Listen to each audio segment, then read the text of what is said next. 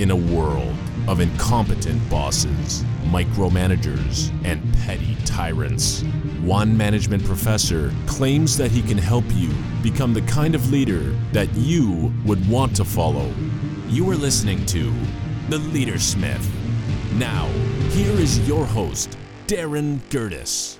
Okay, so this is the second episode. We just were talking about President Zelensky, and I gave his backstory all the way up through the time that he was elected.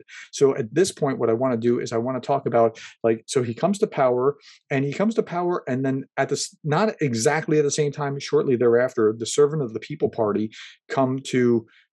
they come into office as well, and they're going to be supporting kind of his initiatives, and they come in with a huge majority just to start. So it's a fascinating dynamic already being set up, but it might be too good of an experience, and I'll explain how that works in just a moment. At any rate, I told you how in the last episode, when I heard his line about I need the fight is here, I need ammunition, I don't need a ride, I was like, whoa, I have to learn about him. I'll tell you another one, actually two more at least, of his quotes that I'm just like, wow, that's pretty amazing. So it's Inauguration Day, and this is where I'm starting now. It's Inauguration Day, and in his speech, he's talking about things that are going on in the corruption in government and things along those lines. And he says, we need people in power who will serve the people. This is why I really do not want you to hang pictures in your offices, for the president is not an icon, an idol, or a portrait. Hang your kids' photos instead, and look at them each time that you're making a decision. I'm like, whoa, okay. Instead of having like the president on the wall, he said, hang a picture of your own family there. And then when you are making a decision, think how would they think about what you're about to do? I think if you actually were doing that, that would cut down on the corruption significantly. And it's a really remarkable sentiment. And I read that and I was thinking, wow, he's onto something. Now, so does that mean he had a great time governing? Not exactly, because he ran into a lot of crises, a lot of opposition, and he had a kind of a tricky run as president. So let's dive into those. So he's, you inherit problems when you come into the office, and so nothing changes here. Now there's this crisis in a region called the Donbass. Let me go back. So I talked about the Maidan Revolution. That's the revolution of dignity is what they call that in Ukraine. In the Maidan Revolution, the president fled. He was afraid of the protesters and felt like he was no longer secure, and he fled to Russia. He kind of leaned a little bit toward Russia. So the protests came because he was supposed to sign an agreement with the EU. He didn't. He instead was going to take an agreement to be kind of more into the Soviet sphere, or to the Russian sphere, and the people did not like that. He flees to Russia. So after that, the Russians come in and they annex Crimea, and that's that little peninsula that juts into the Black Sea, which used to be Russia's in some fairness, although annexing it may not have been a legitimate way of going about it. But they annexed the Crimea in 2014, and they occupy an area called the Donbass. Donbass is just a region. It's a very coal miner, steel mill, kind of West Virginia, Ohio kind of region. And I mean that in the sense of that's like the industry there. And they're still there. They're still occupying the Donbass, and they have already annexed Crimea.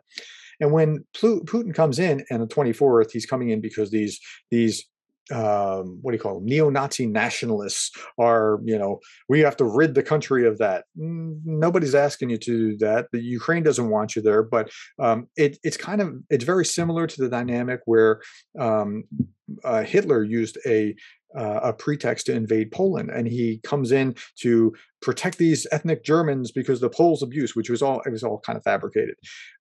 So Putin's taken a page out of that playbook, and he's doing the same kind of thing. At any rate, the Donbass was currently occupied even before the invasion by Russian soldiers, and so this was a tricky thing. So now, shortly after Zelensky comes into office, he's challenged by Putin on this. Putin makes a message of offering passports to the folks in the Donbass in order, like will issue Russian passports, and Zelensky counters. Now, remember, he's a former comedian. He counters on Facebook in a Facebook post saying that he would extend Ukrainian citizenship to Russians and others who, quote, suffer from authoritarian or corrupt regimes. like, like he kind of punched back. Now, it's interesting because what Putin was doing was kind of just testing him. Now, that wasn't his first or only crisis. He also runs into Trump's phone call. This is the only reason that Americans actually know him, generally speaking, was he was on the other end of the phone call with the Trump impeachment, the first Trump impeachment. I think that I even have to qualify that, right? So Trump calls him and says, "Hey, I'd like you to look into this thing," and that thing was about the servers that had something to do with maybe his impeachment in Russia, and partly with Hunter Biden's son, or Joe Biden's son Hunter, and try to find out what's going on. And these servers are in the Ukraine, so he's asking him to look into that. Zelensky is not doing anything wrong. He just wants to have a good relationship with the United States because he realizes, like, hey, this could be a good ally that could be good for our country. Didn't do anything wrong, but that's the next thing that he has to weather. Okay, so after that, we're into COVID. And so that's 2019. This is 2020. We're into COVID, and COVID's bad for every world leader. Like, no, I can't think of a world leader who has not gotten a black eye from COVID, because no world leader really could handle it well, because it was just something so foreign. And Zelensky was trying to do lockdowns just like we were in other places.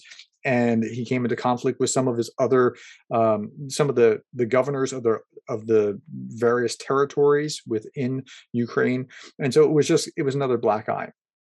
Okay, the Donbass again, it starts to flare up, and so that becomes another thing as we're going into to the end of the year, into what's going on. But he did have, and he had promised that he was going to try to fix what was going on with the Donbass, try to reunite the country, and he never got there. He did have a few wins. He got through some anti-corruption bills, and he registered most of the country, or probably about half the country, on the DIA mobile app. I don't know how you pronounce it, DIA, whatever, mobile app, which allows them to do things like renew driver's licenses, register businesses, create COVID certificates, all kinds of things that they could do virtually. Now, that's important to fight corruption, because if you can do this virtually, you don't have to deal with a corrupt bureaucrat who wants to be on the take and take money. So great. So he's getting some wins. But at this point, in about October, November, somewhere in late 2021, his approval ratings are down at about 25%. He's kind of a victim of his own success. Like, he had sky high approval, 73% voted for him, and they're expecting servant of the people, come and fix everything that's broken with this. Okay, but he's only human. He has to work against people that are actually trying to still be corrupt and that kind of thing. And that doesn't mean he's spotless. I haven't seen things about him being particularly corrupt, but he's in this culture, in this milieu. Okay, so moving forward, we get to the February 24th invasion, and I'm telling you, like, some of the things that he's done are just brilliant as a leader. And that's why we're talking about him here on my podcast, because I'm very focused on leadership. Okay. So in his first speech, he says, "And what do we hear today? It's not just rocket explosions, battles, the roar of aircraft. It is the sound of a new iron curtain lowering and closing Russia away from the civilized world." And he knew exactly what he was doing in that. He's essentially paraphrasing from Winston Churchill in his Iron Curtain speech, where Churchill coined the term. And yeah, that's right. That's what was going on. If Russia could capture the Ukraine, why wouldn't they be going into Moldova? Maybe even into Finland. Finland and Sweden are not part of NATO, and so while NATO is not doing anything to pick up for the Ukraine militarily, it's because they're afraid of starting World War III, and Putin knows that. And you got to be believing that President Xi is watching this, because he really wants to take Taiwan. And you got to believe that other dictators of other smaller places, Iran or wherever, Syria, are looking at this very carefully as well. Okay, so just a brilliant connection that he makes. Now, as a leader, whatever he says is going to have far more import or impact than whatever somebody else says, right? I mean, if I say something, it's one thing. If the president of my university says it, it's much louder than when I say it. So as a leader, he's recognizing this, and I mean, what a speech! The second day. And so Russian propaganda is saying, "Oh, Zelensky has fled the city." He puts out a video where he's out on the streets and he says this quote, "I know a lot of fakes are being produced right now." That's what they call fake news there, or propaganda. "I know a lot of fakes are being produced now.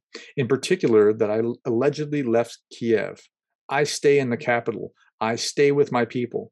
During the day, I held dozens of international talks, directly managed our country, and I will stay in the capital. My family is also in Ukraine. My children are also in Ukraine. My family is not traitors." By the way, when I'm reading this, I'm reading the English translation from the president's website. So, it's a little off. "My family is not traitors. They are the citizens of Ukraine, but I have no right to say where they are right now. According to our information, the enemy marked me as #1 target. My family is #2 target. They want to destroy Ukraine politically by destroying the head of state." Like, he's saying, I'm here, I'm in Ukraine, I'm in Kiev. And by doing that, a lot of people who were looking around are like, do I flee? Do I what? It's hard for him to call for them to stay and fight if he's calling from Paris. But if he's staying in Kiev, that's a whole different story. And then on the third day, we had that brilliant bit that I already talked about, where he's offered to be evacuated, and he says, "No, the fight is here. I need ammunition, not a ride." And that right there, regardless of how anything goes from here, has made him has given him an international reputation. He would be speaking daily. He puts out these videos, and I think his background as a in TV and movies and the production aspect of it has been really, really helpful, almost like Reagan. He's offering daily encouragement by video to his people. He speaks to the Russians directly: "Go home. This is nothing here for you. You don't want to lose your life by being here. This is a bad war." Now they're not hearing that, I'm sure, through their high command is not going to let them listen to it, but it's bolstering the confidence of the Ukrainians, who they arm civilians. They sent them out to fight. I mean, it's a big thing. He speaks to world leaders regularly. He spoke to the Canadian Parliament, the British Parliament, our Congress. In fact, the next one I'm going to do is a review of when he's speaking to our Congress, and he's brilliant. Like when he spoke to the British Parliament, he quoted Churchill. Now that was smart. He quoted Churchill during the Blitz. And so he's connecting the dots. He's connecting when he's talking to the European Union. He's saying, look, this is not just Ukraine. This is Europe. What happens if this happens in Ukraine? The next is on your doorstep. And so he's just brilliant. But, over the first 3 weeks, he offered 44 separate addresses, formal addresses. I mean, I'm not even talking about like other videos on the side, but formal addresses consisting of about 43,000 words, as I calculate, and I read every speech, which is about 150-page book. So he's doing what he should be doing as a leader. So again, in the next video, I'm going to review his speech before the United States Congress, and so look forward to that. Again, I wrote this book very quickly about Zelensky. If you want to know more about him, there's much more in the book, and you can look it up on Kindle. It's called "I Need Ammunition, Not a Ride," and I hope you can look it up. Our quotation for contemplation is this. It's the first one that I've ever given in a foreign tongue, but it's this: "Yatut." Yatut. Yatut means "I am here." And that's what he said to his people on the second day. "I'm here. I am here with you. I am not a traitor. I did not run. I'm here." And there's very little that I can think of that would have been more appropriate or comforting for a leader to speak to his people after the invasion than "Yatut." Hey, thanks for listening to the program today. I hope that's helpful. And if you can, please leave me a thumbs up or a star or whatever it is. I don't know which social media you're listening to this on YouTube or on the podcast itself. Leave a review. I want this to be spread so that people can understand what Zelensky is actually like, because I'm telling you, as a professor who deals primarily with management, leadership, or organizational change, power, and influence, I give him the highest marks from everything that I've seen him do since day one of the invasion. All right, talk to you another time.